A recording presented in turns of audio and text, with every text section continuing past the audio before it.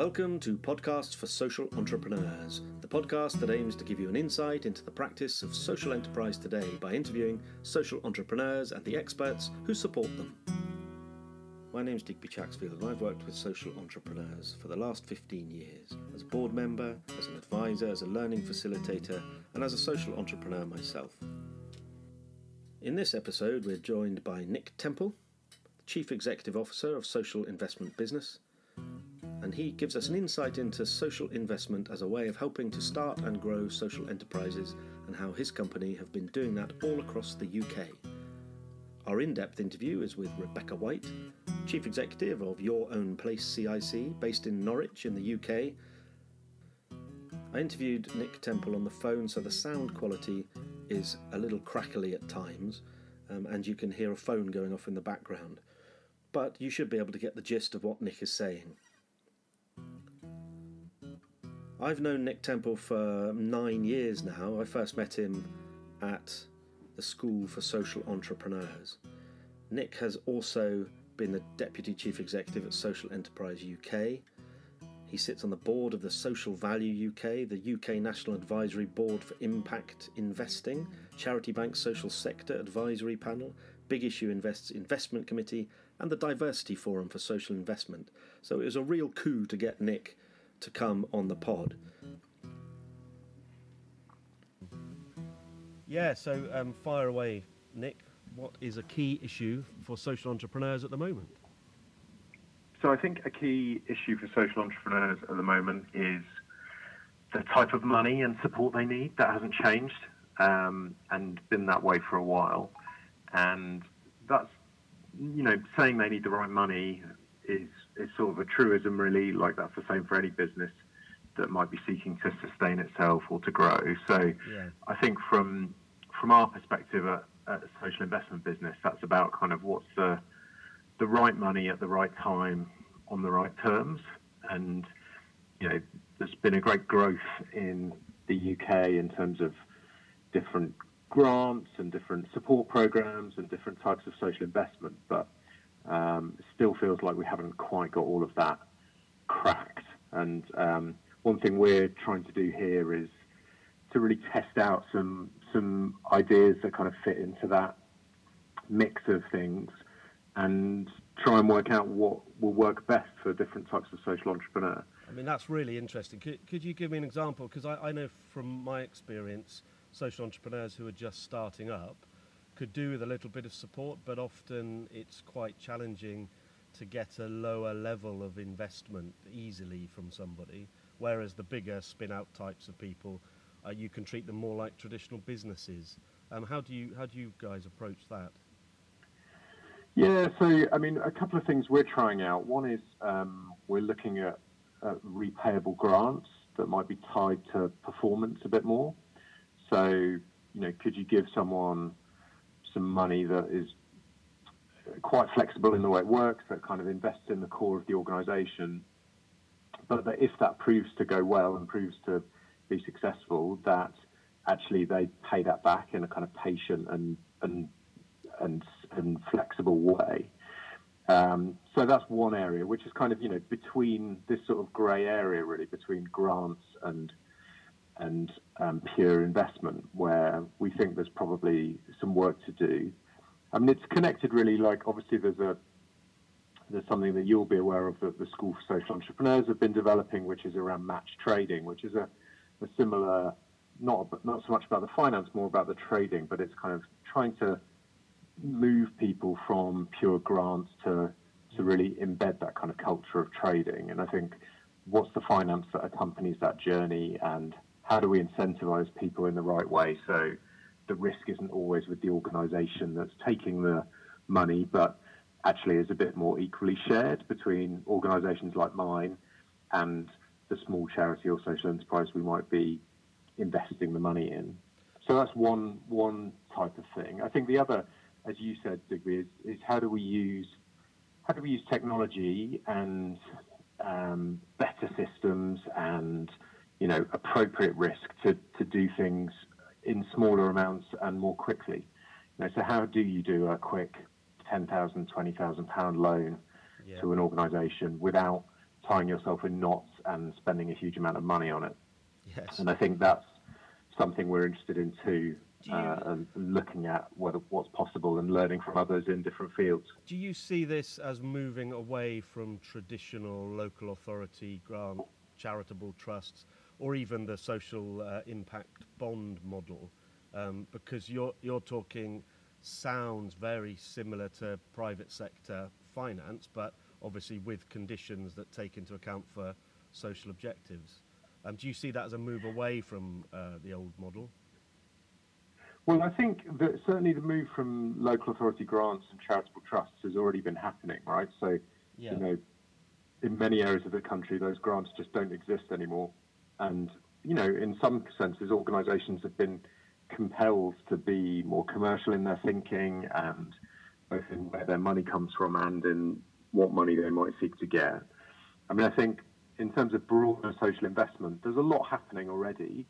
You know, so social impact bonds are one tool, but often only for a particular subset of public services and bigger organisations. But, you know, there's crowdfunding platforms, there's, you know, patient and flexible loans, there's kind of more investment that's working more like venture capital does, and so on and so on. So there's a lot going on. I mean, I think what we're trying to do, when we started in 2002, we were the only organisation virtually doing social investment. Yeah. And obviously now, more than 15 years, 16 years later, it's a much fuller landscape.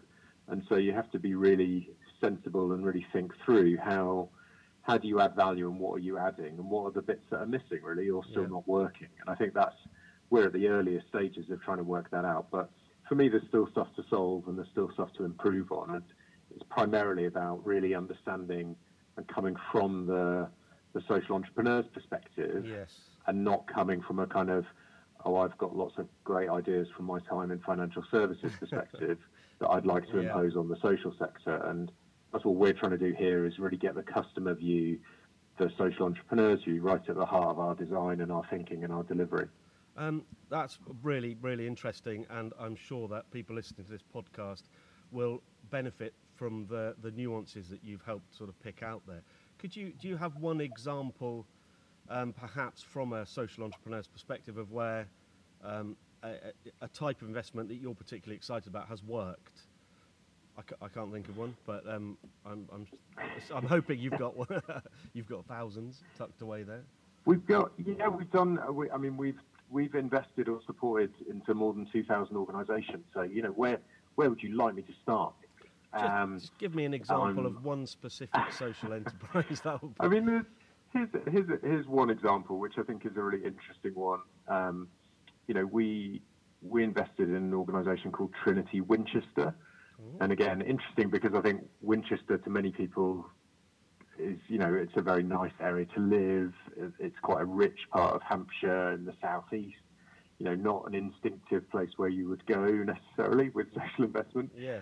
And Trinity Winchester are a homeless charity, and an opportunity came up there to buy a building and create a much more effective building for them to do their work in, both a night shelter and other aspects, but also to build better offices for themselves and to earn income through sharing those offices with other organisations from the charitable and social world. So they did that, you know, quite a while ago now, maybe 8-9 years.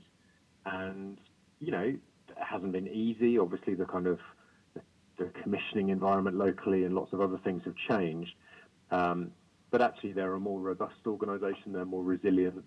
And they're now looking at, because they've been through that investment journey and the board and the team are more used to what that looks like, they're actually now looking at and considering an additional kind of investment opportunity into providing homes for people fleeing from domestic violence and needing emergency shelter as well. And so it's kind of these interesting journeys where that kind of initial risk and lots of, you know, from our side, we've needed to be at times flexible and patient and work with them on that journey. But ultimately, it's enabling them to do better services and have more impact for the people who need it. And as you all know, I'm sure, you know, frankly, homelessness is a sort of problem that as a country I feel like we should be ashamed of. So yeah, it actually doesn't need to exist, does it? Anything, and what struck me, I suppose, was walking to the train to Winchester, I walked past a huge number of people sleeping out on the street, and to be a small part, because obviously they do all the hard work, but to be a small part of giving them the means and resources to be able to deliver more services with better quality to greater numbers of people is kind of what it's about. And that's just one example where the right match of investor and investee can really deliver results. Yeah. Oh, that's superb, Nick. No worries. Really appreciate your time, Nick, and thanks ever so much, and look forward to speaking again soon. Cheers, David. Take care. Thanks. Bye. Bye. Bye. That was the wonderful Nick Temple, and here's a bit more about his company. Social Investment Business helps charities and social enterprises get the money and support they need to improve people's lives.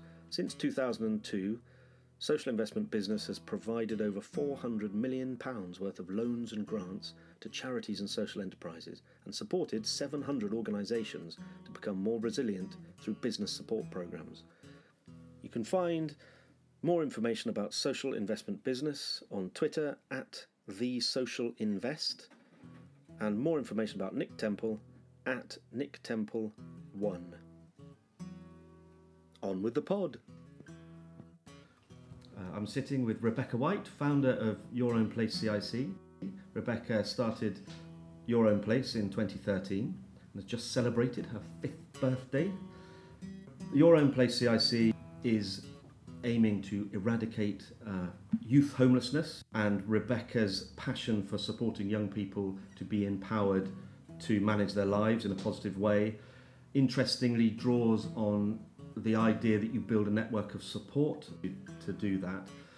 She's going to talk more about that. We're going to learn a bit about Rebecca herself and some of her thoughts around social enterprise. Rebecca is from a secondary teaching background. She's also been an ex-local authority commissioner, so in social entrepreneur terms, that makes her a poacher turned gamekeeper. And I first met Rebecca when I was working at the School for Social Entrepreneurs, and I could immediately see those wonderful qualities that social entrepreneurs have, and I think Rebecca has the qualities that you need to be running social enterprise in 2018. So such as tenacity and determination, but also a level of professionalism that enables her to engage with all sorts of people and get them on board to her mission. Well, welcome to the podcast, Rebecca. It's lovely to be with you in your training flat in Norwich. And so could you please just tell us a little bit more about what Your Own Place does and who's in your team and how it works and all of that stuff? Absolutely. Thank you for asking me to talk a bit about it. So Your Own Place, as you say, is now 5 years old, and we have grown to a team of 5 with almost 100 volunteer mentors as well, which we definitely see as part of our team. Arguably our young people as our equals are also part of our team. But yes, we have 5 members of staff doing a range of things, all with one aim, which is to support young people and prevent them from becoming the future homeless population. Brilliant. So your social impact so far, I mean, I think, it's incredibly impressive being able to start a social enterprise with very little money or support and keep it going for 5 years to the state where you've got a training flat and all sorts. And I noticed on your website you say that in 2015 you'd supported about 200 young people. Mm-hmm. And that's before some of your initiatives kicked in, like the mentoring you get corporates to do. So what's your social impact looking like at the moment in 2018? So we're now working with definitely over a couple of hundred young people a year. As a start-up enterprise, no 2 years are the same, so there's no comparing like with like, unfortunately. And I'm proud to say we've measured our outcomes from day one. There isn't an intervention or a session with a young person since 2013 that hasn't been recorded and that hasn't been measured. And what that gives us are some short-term outcomes around financial literacy, around better money outcomes, about better knowledge, skills and confidence around debt, around housing options, around all the practical skills they need to make their way into independence. But it's not enough, and I think 5 years is a massive milestone for overhauling our impact measurements and looking more cleverly at what we do around cost savings, so around the social return on investment bit. When we know an eviction costs a landlord in the region of £10,000, we want to look at the difference we make against that, because I think that's where the numbers stack up in terms of it being worth investing in us if you have an interest in preventing people from being homeless. But we also want to look at our longitudinal outcomes, so really boring long words, for really looking what our impact is down the line. And again, every young person that's come into our service is asked, are you happy if we follow up with you in 2 years' time?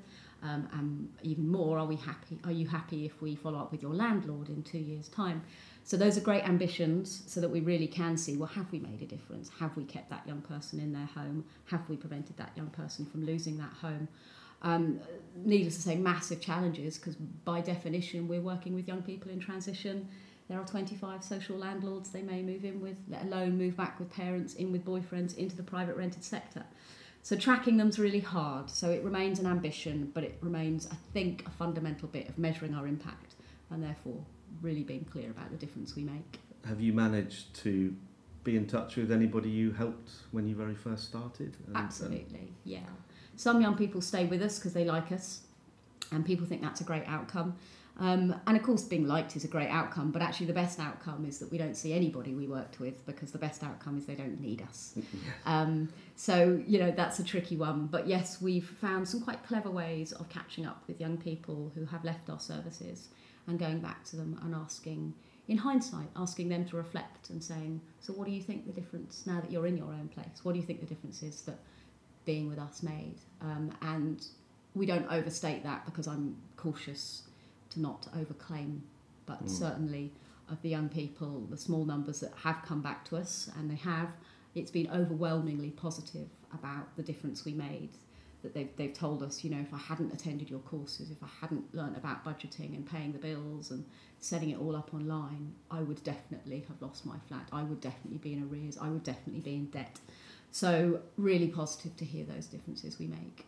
Yes, that was wonderful to hear that, and you're clearly putting in some structures again that mean you don't lose those little examples, case studies. So I want to hear more about that, but for now I'd quite like to take you back to how it all started, and if you could tell us a little bit about your background, where you grew up, why did you get into teaching, why local authorities? I'm Norfolk born and bred, so grew up in South Norfolk, and I think with what I'm doing now, it's one of my reflections that I grew up in a world of unknown unknowns. I only knew the world I grew up in, and it was pretty comfortable and pretty privileged and pretty nice and all very good. And like a lot of 18-year-olds, I then skedaddled, went up north to university and started my career in London. As a teacher, as a secondary school teacher. It was sort of a bit of a rite of passage, really. Lots of teachers in the family. What else am I What did you teach? Do? I taught modern foreign languages, so I taught Russian and German, which is a bit random. But, of course, the real proper answer to that question is I taught children. And it was that's, I guess set me on this trajectory. And sadly, I guess, like a lot of teachers, I walked away from teaching because I didn't feel it was an environment in which I could be free to do the best I wanted to do for the young people. I connect with that. So when I was a teacher for probably only for 4 years, so not very long. Longer than me. Very similar reasons. I loved working with the young people, loved working with the children, hated the context, the staff, the pressures that were coming in back then in terms of what was expected and behaviours of staff. You couldn't just inspire young people. Yeah, I found that really restrictive, and I think also my personality type just didn't particularly like being stuck in a classroom until a bell rang and then allowed to leave. So I did 3 years. It was the best thing I could have ever done. It's a fantastic qualification. If you can stand in front of 30, 15-year-olds in South London, you can probably do pretty much most things. So a wonderful experience. And looking back, 20 years almost exactly, I left in July, as you do, without a job to go to, in the heady noughties. Hey, I was in London, I'd get a job, wouldn't I? and found myself working what at the time was known as RPS Rainer, a big national charity working with young people who were being moved out of homelessness into supported accommodation across South London. And I guess a whole world opened up to me. And I'd always been interested in, the cheeky monkeys in my class. I'd always been interested in those that just didn't get airtime, really, for whom mainstream comprehensive education probably left them behind. And of course, it was quite a lot of those same young people that I then found myself working with once I worked in supported accommodation. And as somebody from a, pretty privileged South Norfolk background, I came across people who'd had experiences that I simply didn't know existed. We worked with a lot of refugees, we worked with a lot of young people who'd been in the care system, who frankly had horrific starts in life to end up in our services. So I worked there for 3 years, and it was fantastic, and it opened my eyes really to homelessness, but actually supported accommodation, which is technical homelessness, but how we just weren't supporting young people adequately who are in transition to adult life. Was there a significant moment that you experienced that you thought, this is wrong, this is not working, I have to do something about this? Was it that stage, or did that come later, or did that not happen at all and you just... I think there were several. I don't think there were moments, I think there were probably people. And I think there were young people who I met who were smart and resilient and confident, but for whom life had dealt them an incredibly unfair card. And there is no better phrase, despite the fact I'm not religious, than there but for the grace of God go I. And that's what just started to dawn on me. I was born into my family by chance, and they were born into their situation by chance, and therefore no blame can be apportioned either way, really. And I think that's when my heart just started to go out to them and just think, we've just created a series of systems that really, really don't work for quite a lot of people. And for young people, the consequences are phenomenal, because we all only get one chance, and we've just seemed to have stopped caring. And it struck me that there were some quite simple things that could be done practically to enable them to have better transitions and better chances into adult life. So I went from there, a project came up with the same organisation to work across the secure estate, to work across youth offending institutions across the country, based out of Greenwich Youth Offending Team. And that was a fantastic experience about improving resettlement, essentially, for children. It's always important to call them children if they're under 18, because that's what they are, coming out of prison and going back into their home communities, and how we could join that up better. So again, they'd have better chances when they came out. 60% of people reoffending within 2 years is not great. It's not great for them, and it's not great for taxpayers. So that was a great project. So I'm quite interested in, so I do want to hear how you got into local authority as well, but just picking up on that point of looking at homelessness, looking at the statutory, you're working in the statutory system as it is. Why didn't you just stay in that system? What is it that made you ultimately set up a social enterprise, which doesn't quite click into the systemic approach that we have? I think that's really hard, and I wrestle with it all the time, because I have lots of operational experience in my professional career, and I have lots of strategic experience. And I remember my first job in Norfolk, it had strategy in the job title. And I honestly remember Googling it loads, just going, what do they actually want from me? What do they mean they want me to be strategic? And then the penny dropped. I think I'm naturally quite strategic. So I think when I was 25, I'm working one-to-one with a young person queuing outside Catford Job Centre. Actually, I was reflecting on that in a strategic way and thinking, I can help this young person by teaching a man to fish, but actually I want to change it systemically. And I'm coming full circle that I'm only me and I can't change it systemically, but actually I can by having a voice, by being evidence-based, by reporting and sharing our impact. We can have individual impacts on humans' lives now, and if I do nothing else, that's enough. But also, if I have a voice, then I have a responsibility to use it and change how things are done systemically too. So I really enjoy thinking strategically, but working operationally. Yes, it's the action bit of what you're describing that can be missing in some more strategic roles in local authorities. So how did you end up being a commissioner then? So there's one more step after working in prisons, which was Home Office contract on behalf of Southwark Youth Offending Team, gangs projects, knife crime projects in Southwark and Lambeth. So that was really moving more in criminal justice circles. So that was my first management role. So I was managing the staff that were delivering those services. So it started to give me a sense of how funding worked and all those deathly requirements. And then for personal reasons, I came back to Norfolk. And suddenly the world changes, because the world was a bit your oyster in London. So many jobs to choose from. And to be honest, there were fewer to choose from. And if I was coming back to Norfolk to start my life there, well, then I needed a job. So I looked around. And a job came up within what was then known as the Supporting People team, sitting within Adult Social Services, and the original services I'd worked for in supported housing had been funded through the Supporting People funding stream, so I knew that. And they wanted a commissioner around young people's services, so I figured I knew about young people, and I knew about the housing and homeless services that they would benefit from. So commissioning felt like that strategic step away from operations to put some of that operational knowledge into a useful strategic context. And did that work? I mean, it's an influential position, being a commissioner. You have a bit of power. Yeah, you do. You have a bit of money. You do, if the Supporting People budget wasn't cut overnight when I got my job in 2010 with a change of government. So the administrative bit of the grant was lost, which is effectively the officers to run the projects. So I moved into Children's Social Services because, I'm pleased to say they wanted to keep me somewhere. So yeah, you're absolutely right. You do have power.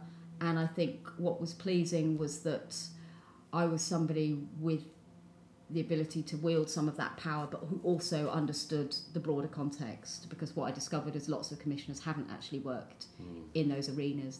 They're commissioning services that they don't really understand. Sometimes they're there by accident rather than by design, aren't they? I thought commissioning was a thing that you probably did a qualification for, or at least a training course for, only to discover it's not. I was pleased to get behind the scenes, I guess, and feel that I could have some impact on some decent outcomes-based commissioning.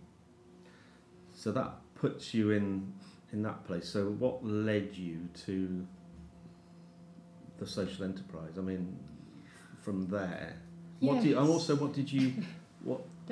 you learn from that? I mean, what was there anything that? I think it continued to distill in my mind this operational strategic tension that I was feeling. So I'd done X number of years operationally, and then X number of years strategically, commissionerly, that's a word. And I still felt as frustrated that we were still not preparing young people for real independence, to really live successful adult lives, those most vulnerable young people. So I was just really continuing to, I guess, reflect on that frustration of, do I want to affect change individually, or do I want to affect change systemically, really? But ultimately just, I'm not making a bleeding difference sitting here in the county council. I'm just not getting up in the morning with enough motivation to change the world. And then I think it's serendipity, isn't it, really? You forget quite how these things come about. And I had a nugget of an idea. Pause the pod. Hope you're enjoying the pod so far.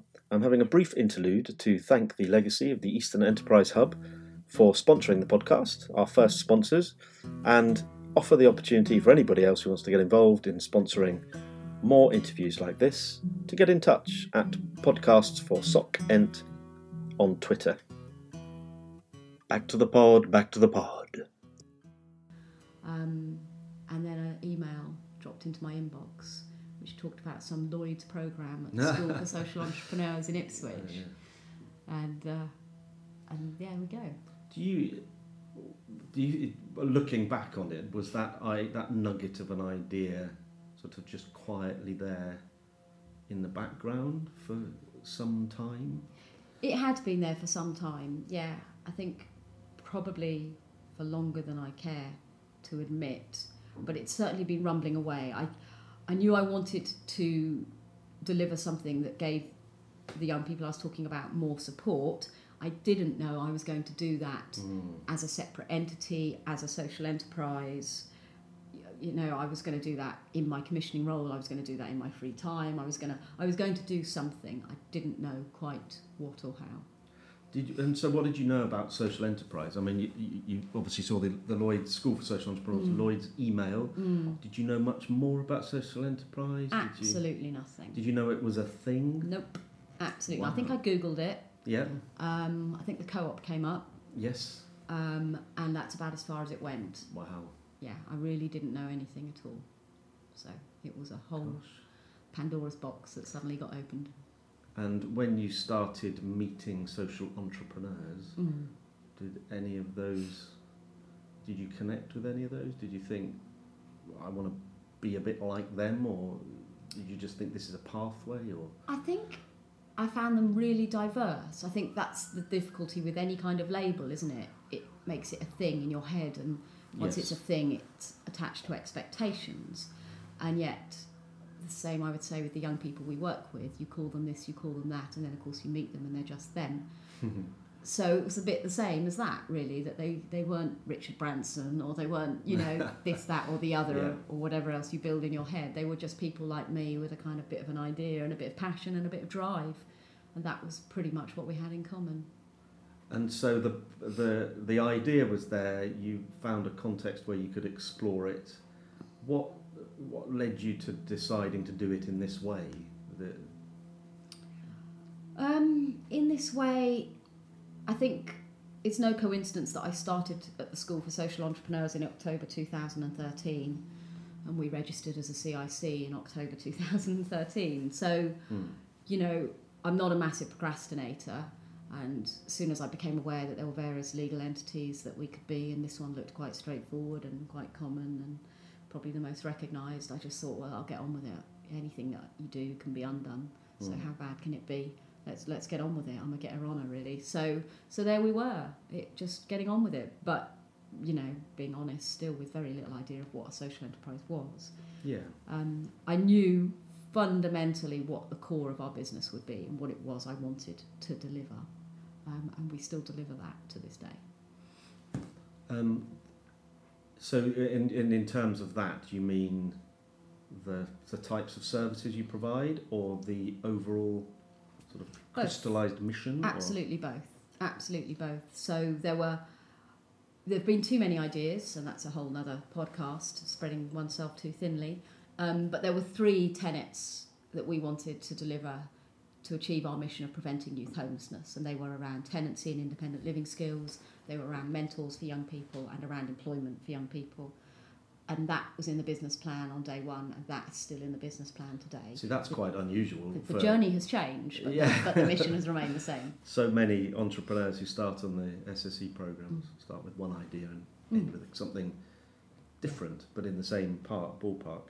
And the business model itself, could you talk a little bit more about that? So how does that work? How do you have certain clients that you consistently work with? Do you apply for funding? Do you? So that's the bit that has absolutely evolved. Yeah. And I would never have considered myself a businesswoman, and I probably still don't. But I've really enjoyed the learning around this bit. I had a really naive expectation that we would sell our courses so successfully within 5 minutes and be 75% of our turnover would be traded income. Now our traded income, whilst it's gone up 100% each year, as a proportion has gone down because we are also part funded. And if you do funding well and you deliver on your outcomes and you get credibility, it becomes easy to bring in funding, even in this climate. And so that's the bit where we perhaps have moved away from the objective to be trading dependent. We've got too much funding, in my view, which is a risk to sustainability. So we are focusing on our customers for our traded offers. And as we've evolved, all of those 3 core elements I described are now being launched as fully traded offers so that we can absolutely continue on that trajectory of being dependent on traded income. But funded income has been incredibly valuable along the way, and I think has a place within social enterprise going forward. Yes. But we want diverse streams of income, and that's what we've always had. I would agree with that. And the tension for social entrepreneurs running social businesses is how much do you manage to get the traded income balanced with the funded income? How much do you try and stick to some principle around that? And how much of the reality of hand-to-mouth existence kicks in? And cash flow. And cash flow is king. Yeah. So where are you with? And that's a real with that toughie. balance? Yeah, and because one of the obvious bonuses of funding is that they often pay in lump sums, and who doesn't like a lump sum in their bank account when they've got 13 grand a month payroll bill? So that's really significant. But I would like to get to a point where funding is used for innovation, is used for fun, new, exciting ideas that we can test and bring to market, ultimately, as traded offers. And I will always leave the door open to that. And I think this is about my personality type as well as my experience as both poacher and gamekeeper. I don't like funding. Funding feels philanthropic. Funding feels distanced from the communities you're trying to serve.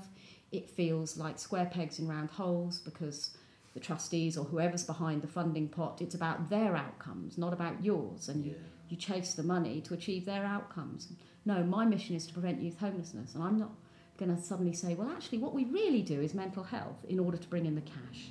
I think that's mission creep. I think it's unfair on staff. I think it's unfair on young people.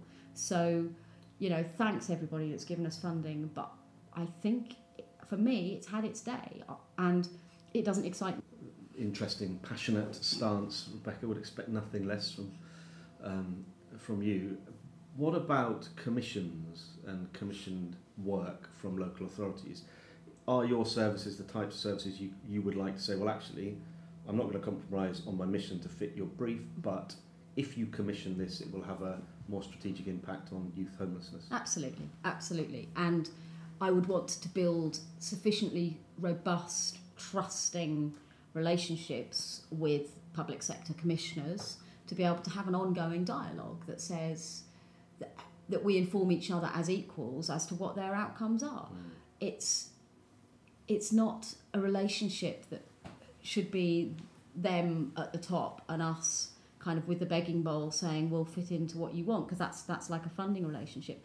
Actually, it should be a relationship of equals. We bring a huge amount of expertise to the party to say, well, this is what young people are telling us they benefit from. Now, we accept you've got your strategic priorities or your regulator and your budget priorities and all the rest of it, but actually let's have a dialogue, because there's probably a middle ground where we can give you what you need, and we can help you define what outcomes you actually want, and then you can commission us and guess what?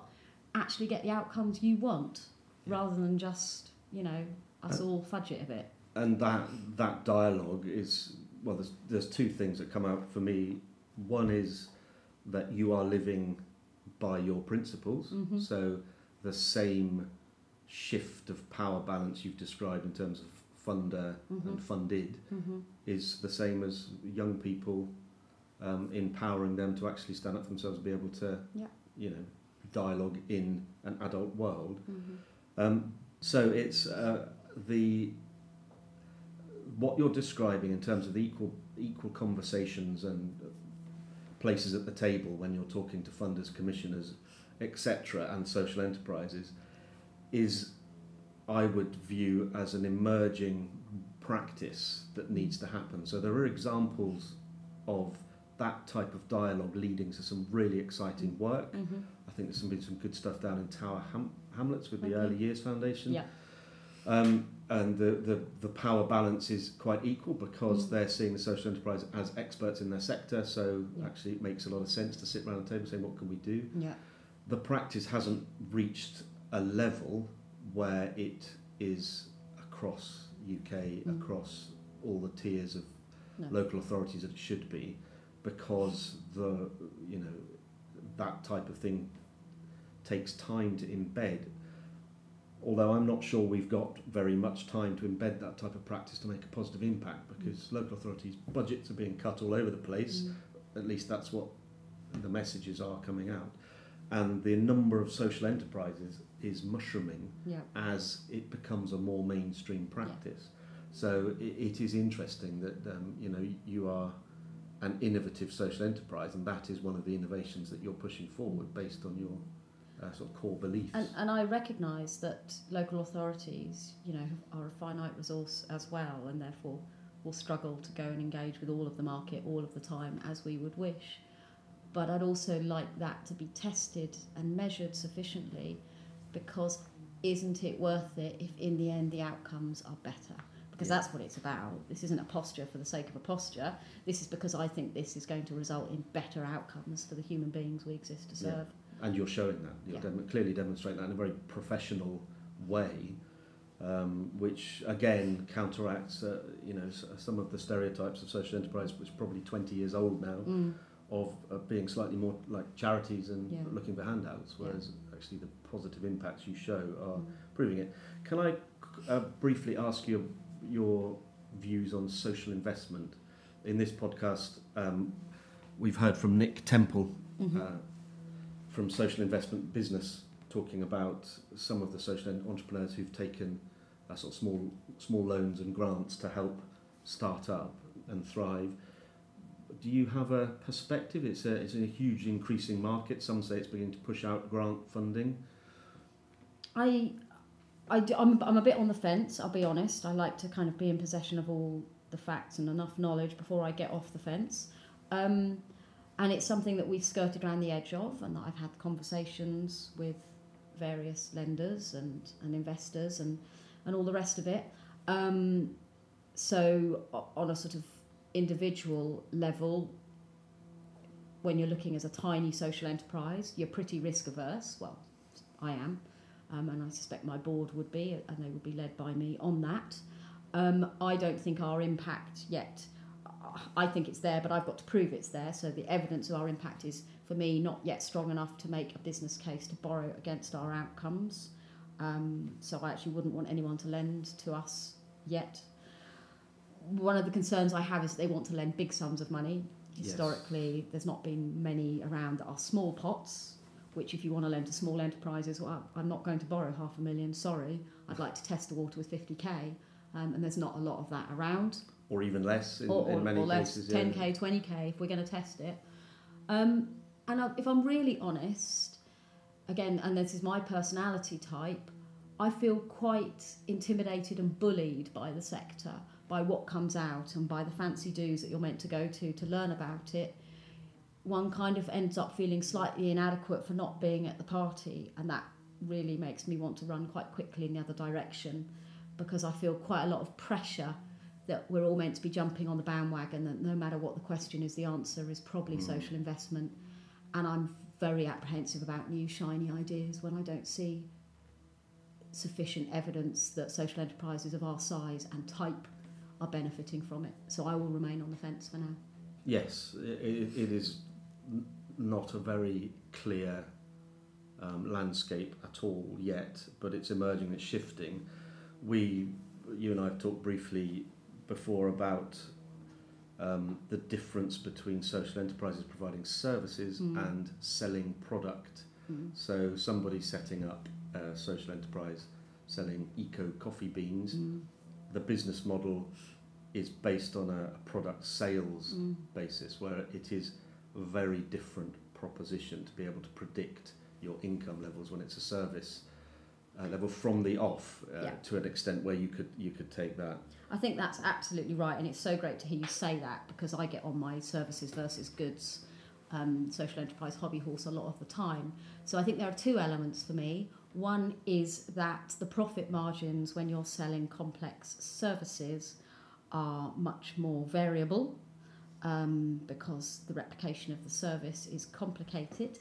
And the second element of that is that as a startup, being really honest, it takes you a long time to get to grips with what your overheads actually are, and what might cost you X to deliver 1 year costs Y the following year, because the situation, the model has changed. So for me, the variables are so complex that massively affects the bottom line, massively affects the profit margins, which would massively affect my decision to enter into social investment. Yes, yeah. Thank you, Rebecca. I've just got a few final thoughts and questions to ask you before we finish. What are the key challenges coming up for you? What for your mission? What's happening at the moment that you're fronting up to?